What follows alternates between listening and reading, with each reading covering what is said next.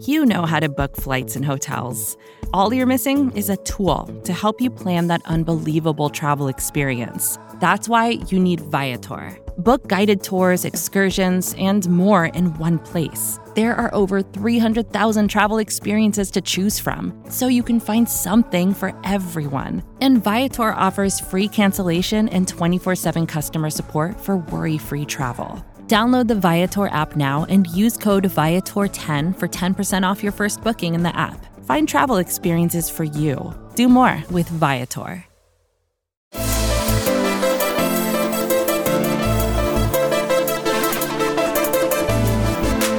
You're listening to the 30 Podcast. Here's your host, Jazz Kang. All right, Sixers fans, we are back. Finally doing this since basically the end of last season. Talking a little bit about Sixers, talking about what's been going on with the team over the first week of the season. Of course, you can check out our podcast as well at the Liberty Ballers Podcast Network. Joining me like he will be every week, representing the Phillies, of course, has the hat on, going with the nice hair. I don't know last time you got a haircut, but that's okay, Paul, right? That's another topic. It wasn't that long. I got it trimmed. It wasn't that long ago. I got it cleaned up. Let's see. Let me take a look at that, Paul. When's the last time you got that cleaned up? I got it cleaned up right before the season. It's in beautiful shape because I take care of it very, very well. But it looks very lockish. It looks nice and straight. You do a good job with it. Yeah, How much time do you spend on that before you go to the games? Well, I man bun it for the games, man. I'm not messing around there. Well, you always look on point, Paul, every time I've seen the games too. So there's credit to you. One thing that hasn't been on point through the first week of the regular season, the Sixers sitting at 1-3. I don't think anybody anticipated 0-3 start. Looking back at it, and I mentioned this on the podcast too, at the Boston game in the opener, the Milwaukee game on the Thursday last week, which was actually a great one to watch, and then the ugly one against San Antonio. Looking at this right now, again, we're only 4 games in. The Sixers did beat what we imagine will be the worst team in the league, Indiana, on Monday. What are your thoughts on the early return so far from the offseason moves that we saw, acquiring DeAnthony Melton, acquiring Daniel House and PJ Tucker? Again, rocky start so far, but we're only 4 games into the regular season. Yeah, I mean, I think PJ Tucker's been mostly as advertised, right? He had a rough time. Like, Jason Tatum was electric in the first game of the season. I don't think anybody. I think you could have brought prime Dennis Rodman out to guard Jason Tatum, and I think he still would have dropped damn near 40 points. He was spectacular. I thought against Giannis, Tucker was amazing. He was really, really good. Giannis still shot he had a very efficient night, Giannis, but he only had 21 points. So you limit Giannis to 21 points, you're feeling pretty good about yourself. And Doc matched his minutes all night long, speaking of Tucker. So I think Tucker's been everything you perhaps wanted to be. Some bumps in the road here and there, adjusting to playing with Joel Embiid. You got to remember, Tucker's a guy who's never really played with anybody remotely close to a big man like Joel Embiid. So that's a factor there, I think, for sure. As far as the other bench guys go, it was good to see them both. I thought both Melton and House had their best stints of the season so far against the Pacers. The first 3 games were a little underwhelming. I think their struggles are team wide to me. Like, I have a hard time. Sure, like Joel Embiid not being in optimal shape because he was dealing with the plantar fasciitis right before the season. That's hurt them more than anything. To be sure, he's an MVP candidate and he just hasn't been right so far. The last 2 games, again, much better. Energy wise, and just looks better over the last 2 games. But there is just, I think the newness of guys certainly is a factor. I think Harden being more himself it's great. Don't get it's wonderful. They need it. They need it for the rest of the season. But I think even that's been an adjustment because this isn't the guy they saw last year. Harden's been much more aggressive, much more explosive, looking to score way more than he did last year. And I think that's been an adjustment for Joel Embiid. I think that's been an adjustment for Tyrese Maxey. And I think even the bench guys, when you're looking at Melton and you're looking at House, Doc Rivers talked about, these guys just haven't touched the basketball through the first 3 games. They haven't gotten their hands on the ball. And I think part of that is James Harden just feeling good and just, dribbling the hell out of the ball. And I don't mean that as a critique. I don't mean that as a negative thing. I just think he is feeling so good that he has just been a little bit more, his usage rate has just been a little bit higher, and he's just been more aggressive and looking to score. It's all, to me, the first two games, like you already mentioned, I didn't have high hopes. I didn't anticipate them beating either of the top two teams in the Eastern Conference to start the season off. Had I known what I known about Joel Embiid, I would have locked that in. I might have put some money on it if that were the case, had I known. And I think you saw that in the first two games. The Spurs game was the one that's just like, that's worrisome. And then, but I will say this about that Spurs game. They just didn't show up, right? Like, I think that's less about, oh, these new parts and these new guys and blah, blah, blah. I think that's more, they thought, okay, we lost these first two games. All right, let's get right against San Antonio, which I think most people anticipated they would do. And they did not. It's a well-coached team.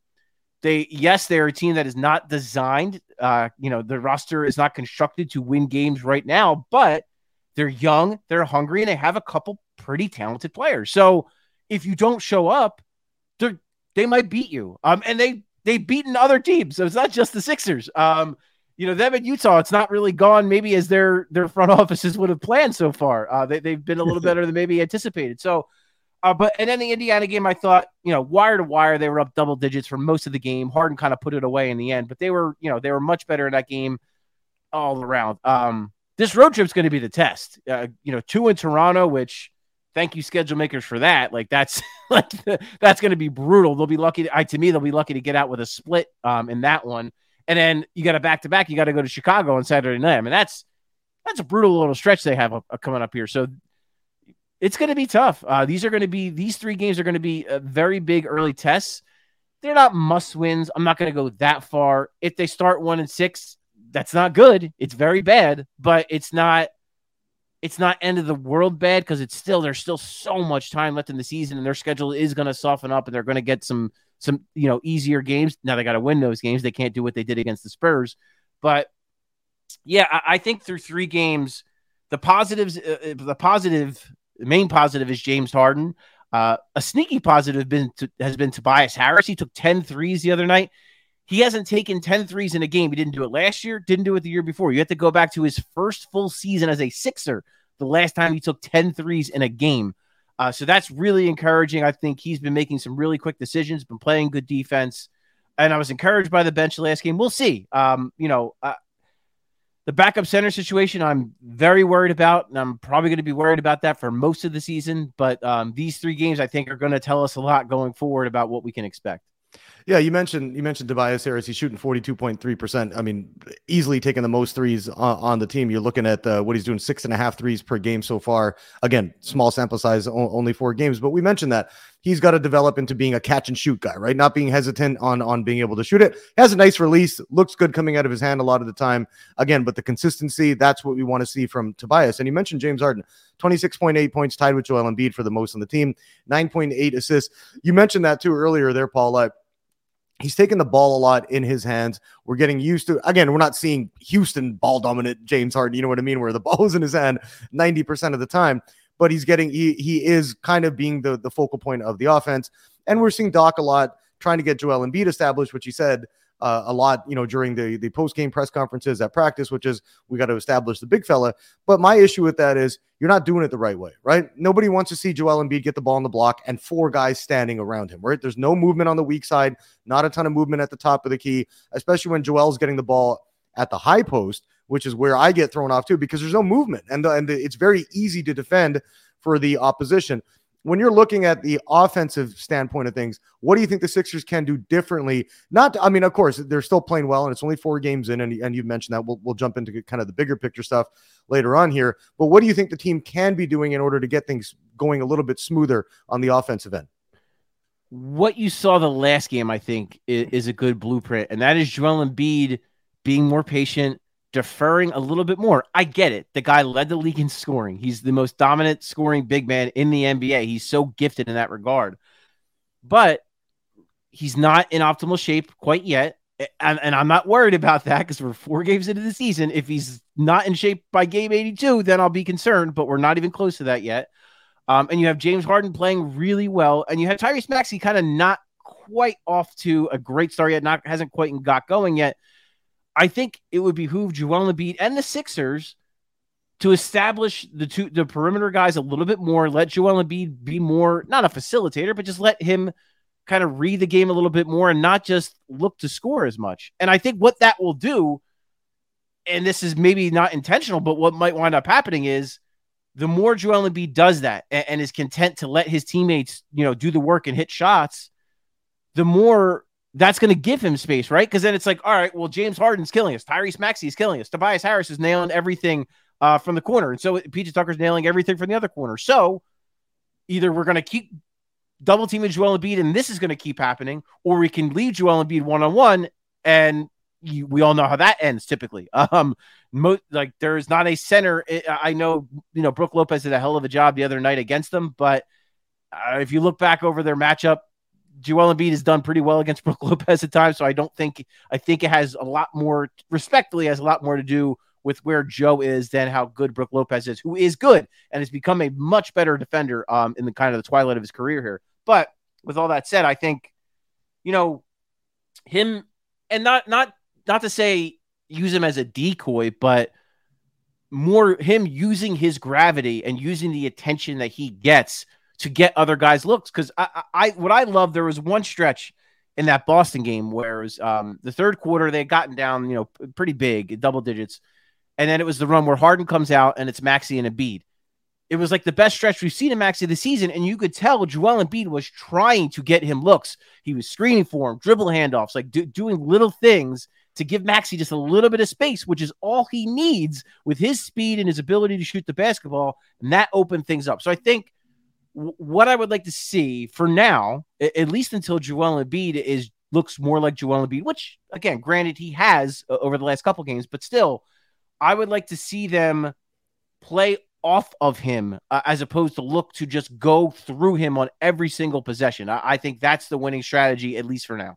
Yeah, and like you said, Joel dealing with that plantar fasciitis and also starts slow. Typically starts slow, will work himself into shape over 10, 15 games, and then we'll start to see him get up to his MVP level, which we're accustomed to seeing, especially the last couple of years. But I'm with you on that.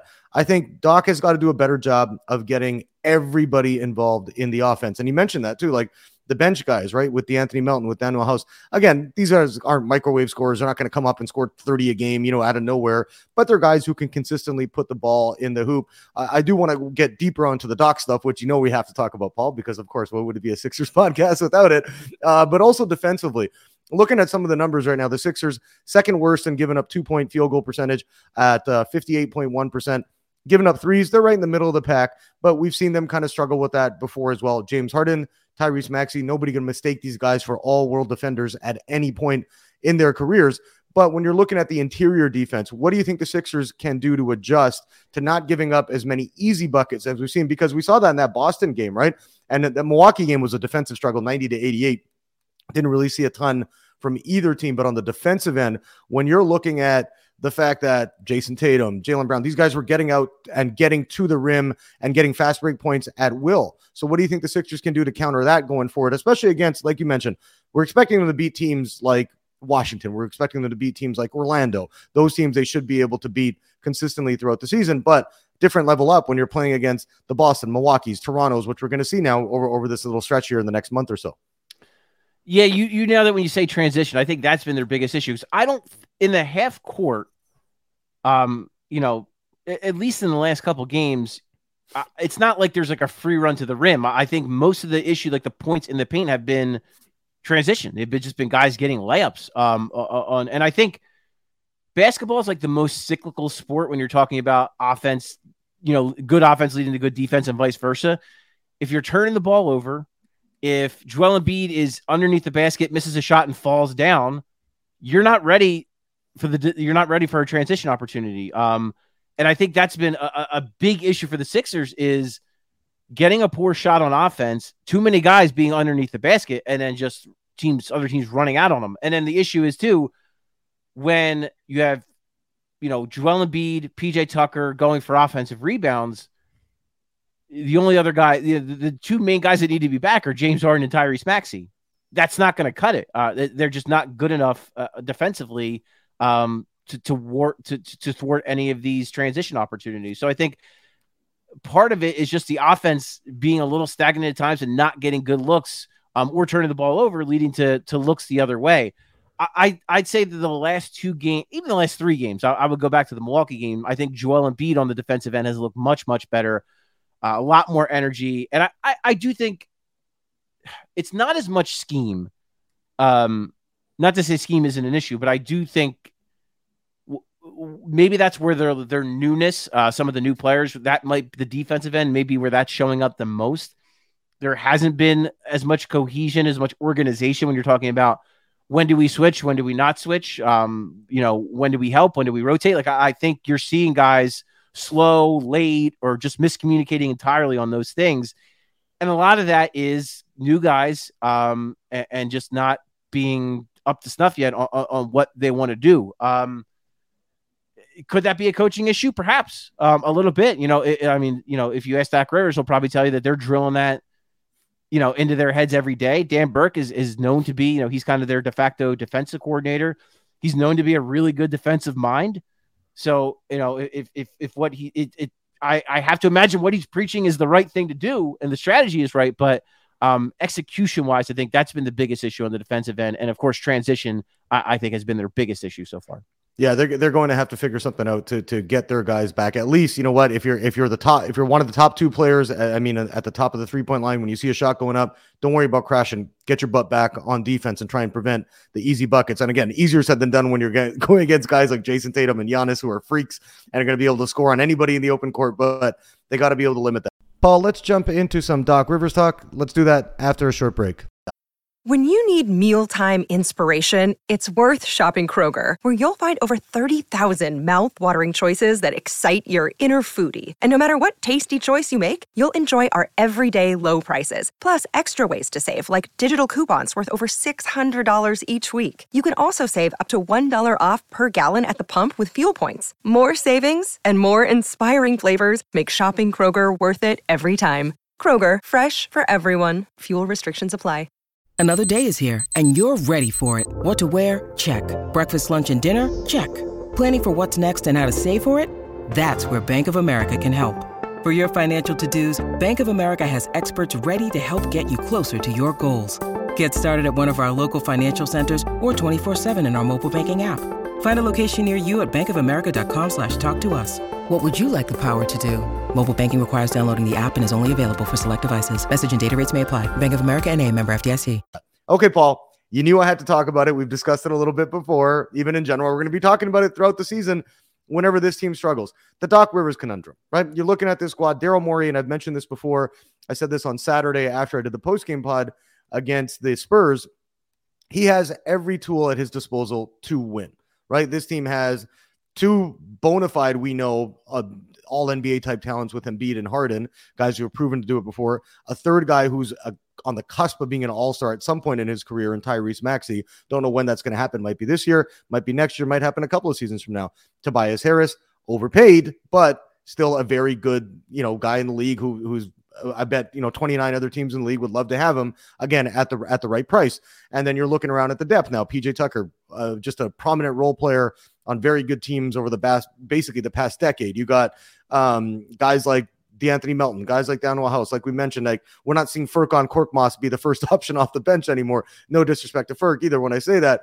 But the struggles of this team, you mentioned now, you got a tough back-to-back in Toronto, and then you go Chicago on our back-to-back games, on Wednesday and Friday against Toronto. Saturday, they're taking on the Bulls, and then they got a home-and-home against the Wizards, the Knicks, then they got the Suns, another home-and-home against the Hawks. I don't know what the schedule makers are thinking. I don't like this kind of stuff, but that's okay. That's a topic for another day. But you're looking at this, and I said this before too. You mentioned this at the beginning of this recording that, okay, they start off 3-7, 4-6. Nobody's going to act like the sky is falling. There's a lot of moving parts.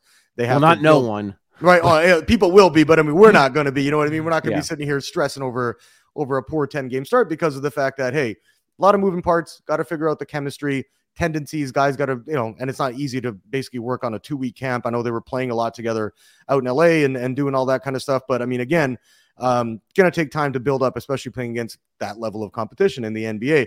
But if we get to the 20-game mark and they're 8-12, 9-11, they haven't looked good.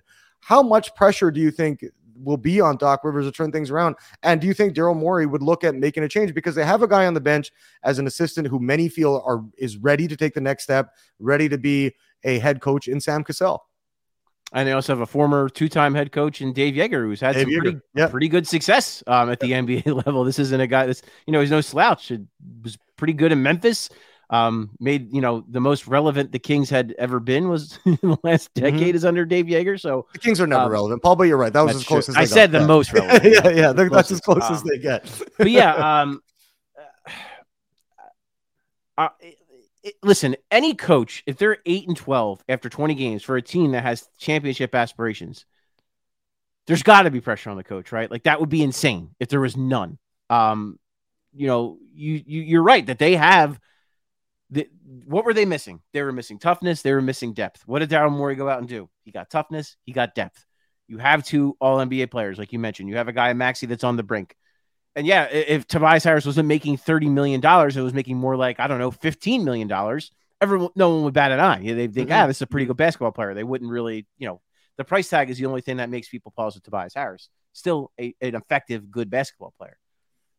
So yeah, if it gets to that point after 20 games, I'm not saying that Daryl Morey will make a change, but you got to think about it, right? Like, even if you think, and I'm not saying I think this way, even if you think that Doc Rivers is the greatest coach ever and you think he's a hell of a nice guy and you really like him, if you're 8-12 for a team that wants to win an NBA championship, you got to think about it, right? Like you can't keep going. Like there's got to be something there. There's got to be the seats got to get at least warm at that point. So yeah, I mean, I don't know I'll say this. I know Daryl Morey is a guy who obviously favors analytics and is a guy who's really brought them to the forefront in the NBA. I don't know how many teams after 20 games that have been under 500 and then wound up winning the NBA finals. I don't know how many teams have done that. I imagine it's not that many, right? Especially in this era where it seems to be the teams that dominate for most of the season, whether it's the Warriors or whether it's a LeBron James led team that win the championship. A team like Milwaukee a few years back that was, the best team in the conference and then wins the whole thing. And the Sixers technically were the best team, but you know what I mean. In an era where the good, the great teams win and there's not that many surprises, it doesn't feel like you can afford to sit on your hands 20 games into the season if you're below 500. Now there's got to be context, right? Like if they get to that point and Joel Embiid has missed a chunk of games or James Harden has missed a chunk of games, God forbid, or or just stuff isn't working out, right? Or like, some of the players aren't playing up to snuff, aren't playing well, and maybe there needs to be a roster change. So there's those factors as well. But I would say if it gets to that point, I know Daryl Morey really likes Doc Rivers, like flat out. Contrary to what some people might believe, that's they are tied together. Daryl Morey and Doc Rivers are for the most part on the same page with things. I shouldn't say it like that. Of course, they perhaps disagree with the type of centers the Sixers should sign as backups. Yeah. But that's a whole other conversation. But we can spend an hour talking about that in another podcast, right? Yeah, I think Morey actually likes that perspective of having a head coach that thinks, a little differently from him, because Doc is obviously an old school guy, and that's part of it. I will say that Doc he's not totally like, analytics are dumb and I don't like them, but I clearly he's not Morey in that regard where he really, really goes by them. But I'll say that I think it would take a lot for Daryl Morey to consider moving on from Doc Rivers. I don't think it's impossible, because if it gets to a point where it starts getting, to borrow the phrase, if it starts getting late early, Daryl Morey can't afford to waste time. This is a team that's built to win now, and they need to win now. When you look at this, Paul, again, we're talking about making a coaching change, and you're talking about Daryl Morey, Doc Rivers, and I'm with you too. The pressure is on, right? You don't have. It's not like a situation like the Memphis Grizzlies, right? Where, hey, they made the second round last year, and honestly, if John Morant doesn't get hurt, very good chance they get to the conference finals and don't lose to the Warriors. But you look back at that, like, okay, this team isn't one of those that, hey, we want to see baby steps. Although people would be very encouraged if you saw the Sixers get to the conference finals, right? People would be happy. First time since 2001, we'd see that. But everybody, that again, that's not the end goal here. So when you're looking at why do you think it would be difficult for Daryl to move on? But besides the fact that, hey, Doc Rivers very well respected, and I'll be honest with you, I've dealt with him a ton of times as well. You have more there in Philly, but very nice guy. Always goes out of his way to answer questions. Great with the media. A very good person overall. But I find that his systems have been a little bit stagnant, right? You talk about offensively, defensively, doesn't look like a modern team. So when you look at that, at what point do you think, like, just in your opinion, obviously this is a total hypothetical, when do you think that Daryl Morey would be like, I have to do this now? Like, how bad would things have to get for the Sixers in order for him to get there? That's a really tough question to answer. And I don't know that I don't know that Morey knows that. You know what I mean? Like, I don't know that Morey knows what it's one of those, to me, you don't know it now, but when you see it, you know it, if that makes sense. Like, when you see it happening, you know, okay, this is it. Like, this is the point of no return. And I do think, listen, the reason I like, and I'm not even like going to go out, like, I'm not a Doc Rivers apologist. I'm not going to go out on a ledge and just blindly defend the guy. I just like to keep it down the middle because, you know, that's my job. My job is not to try to push to get Doc Rivers fired. That's not what I do. I just want to present what's out there and the facts. And I will say this in criticism of Doc Rivers, I think what you mentioned about scheme is fair. I think respectfully, you see, you know, he leaves the Clippers, Tyronn Lue takes over. All of a sudden, that team has a different feel, right? Even though last year clearly they weren't in a position to win because of the Kawhi Leonard injury, because of Paul George being in the lineup. But under Tyronn Lue, they've looked like a more creative, more fluid offensive basketball team. You can't dispute that. It's a fact.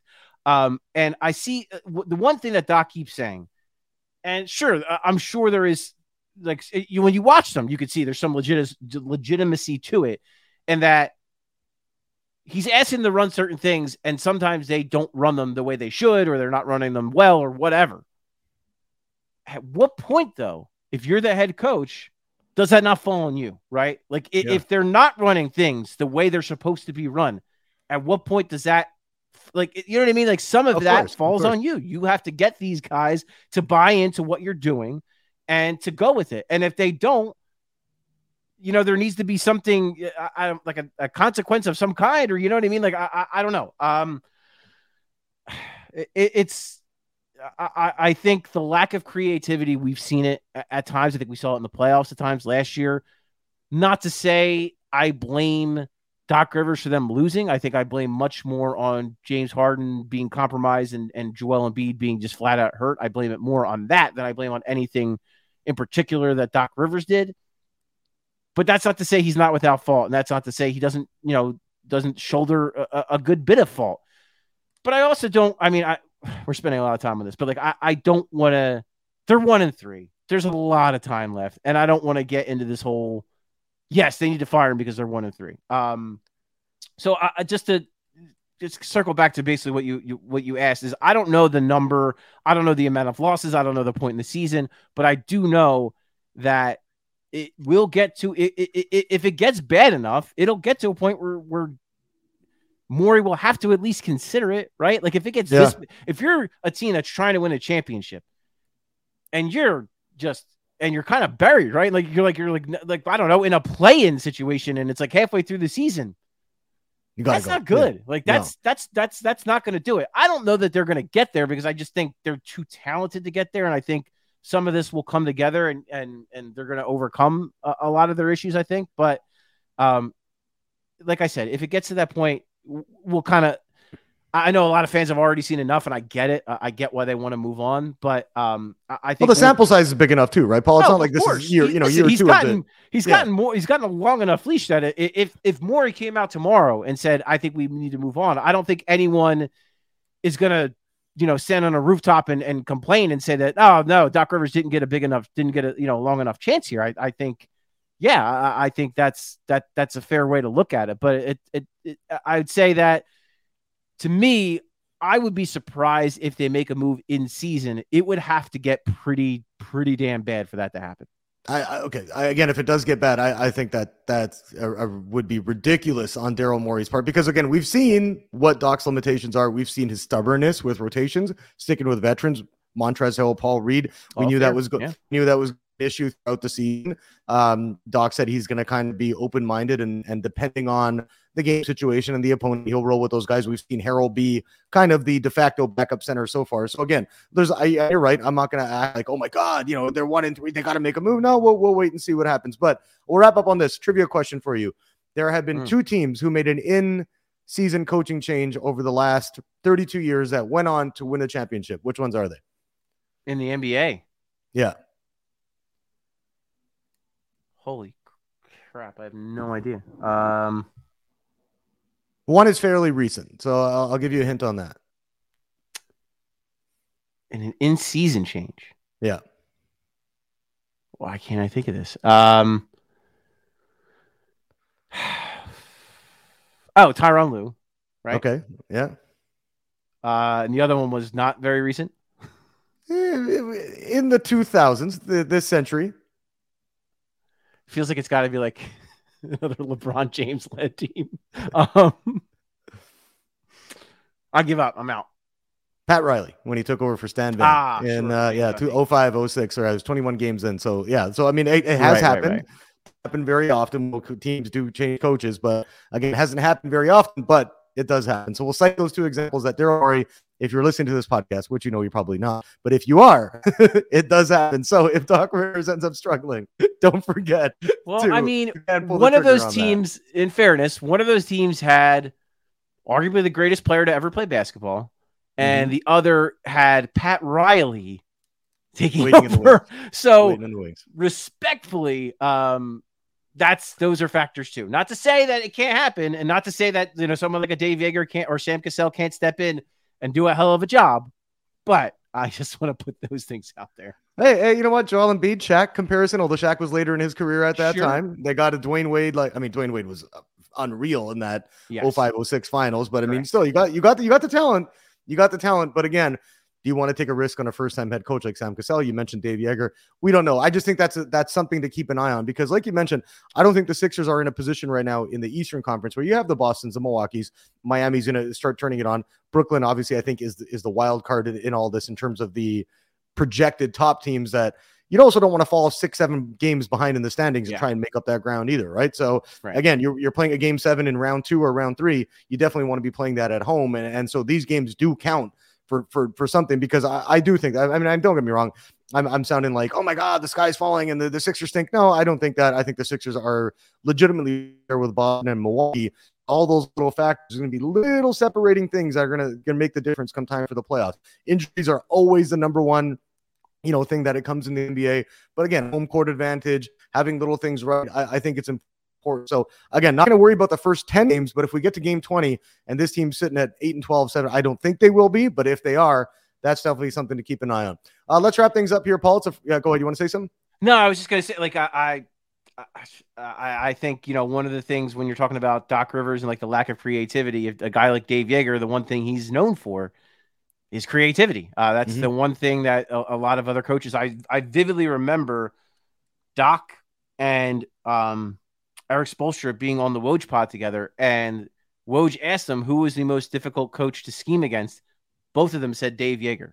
So I think that's why Doc brought him on, is because they didn't have a personal relationship before that. I think Doc just liked what Dave brought to the table. He liked, he remembered he was a tough guy to go against. Same with Dan Burke, who was in Indiana. He just liked what those guys brought to the table. So that's why he brought them in. But so yeah, that's, and I would say too, like, just to put a bow on it, the Sixers are a good team. They're an extremely talented team. And I think that's why when things go wrong, we all look at the coach, because of course they have Joel Embiid, they have James Harden, they have all this depth. You got to make it work. Otherwise it looks like an underachieving team. And when teams underachieve, like the Philadelphia Phillies, they make a change. And sometimes you make a change and it helps the team. Exactly. So they don't have to look too far for an example. I did say that would be the last one, but we'll give you one more here, Paul. Game 1's kicking off on Friday of the World Series. What do you think is going to happen? The Astros are stacked. They've been there so many times before. I haven't lost a game, I believe, so far this postseason. Correct. Well, what's your take on what's going to happen between the Phillies and the Astros? I think this is, and I said this on the Thirsty Dog Drink Faster podcast yesterday. I think they have to win in 5, the Phillies. Not to say I don't think they can't, but I think they have to almost, because I don't think you want to go back to Houston for game 6 and 7 with the way this is designed with the 2-3-2 format. I do get this vibe though, Jazz, and you can relate to this. 2001, the Lakers don't lose a game in the postseason in the Western Conference. This little short 6-foot guy named Allen Iverson shows up, goes into the building. They win game 1. course, the Sixers didn't win another game after that. No, of course. Yeah. But I get a little bit of that vibe where the Astros are riding so high. Not to say the Phillies aren't. I mean, the Phillies have only lost 2 games, and like they could have easily won both of those games. But I get a little bit of that vibe for Game 1 that I could see them going into Houston and stealing Game 1 with Aaron Nola on the mound, and then after that, it's 7 games, so you steal home field advantage, and you never know what happens after that. Well, I'm not a big baseball guy, but I'm turning into this Philly sports guy too because I want to pay attention. I want to go on. I don't like the Astros because they're all cheaters, right? We know that too. Everything else. So I'm going to throw on my hat, even though I don't have when I look in a hat like you, who looks handsome, got the locks falling like that. Not looking too good on this beanbag of a head looking thing that I have. So we'll skip that. But we're pulling for the Phillies in this one. I'll be back later on. Actually, if you're listening to this on the audio format, I'll be back with part 2 after the Sixers game against the Raptors. I'll be talking with Dave early there to kind of give you a recap of that one. As you mentioned, Paul did his Thirsty Dogs Drinks Faster podcast. Check that out. That's a Philly sports pod that we just launched a few weeks ago. Him and Seamus Clancy talking everything. Obviously, now the Phillies are the big thing. The Eagles going for 7-0 this weekend against the in-state rivals, the Pittsburgh Steelers. And then you got, obviously, the Stinky Flyers. But, again, we'll talk about them on the podcast as well. Hey, baby. Hey, I'm a Canucks fan. They're 0-5-2, Paul. They haven't won a game, okay? I'm a Canucks fan. So, again, our hockey team's probably not going to be going too well. But don't forget, subscribe to Liberty Ballers Podcast Network. You can always check us out wherever you get your fix. And as I mentioned, Paul Hudrick, John Kennedy, Steve Lippman, Jackson Frank, and a ton of talented writers always having you covered at libertyballers.com.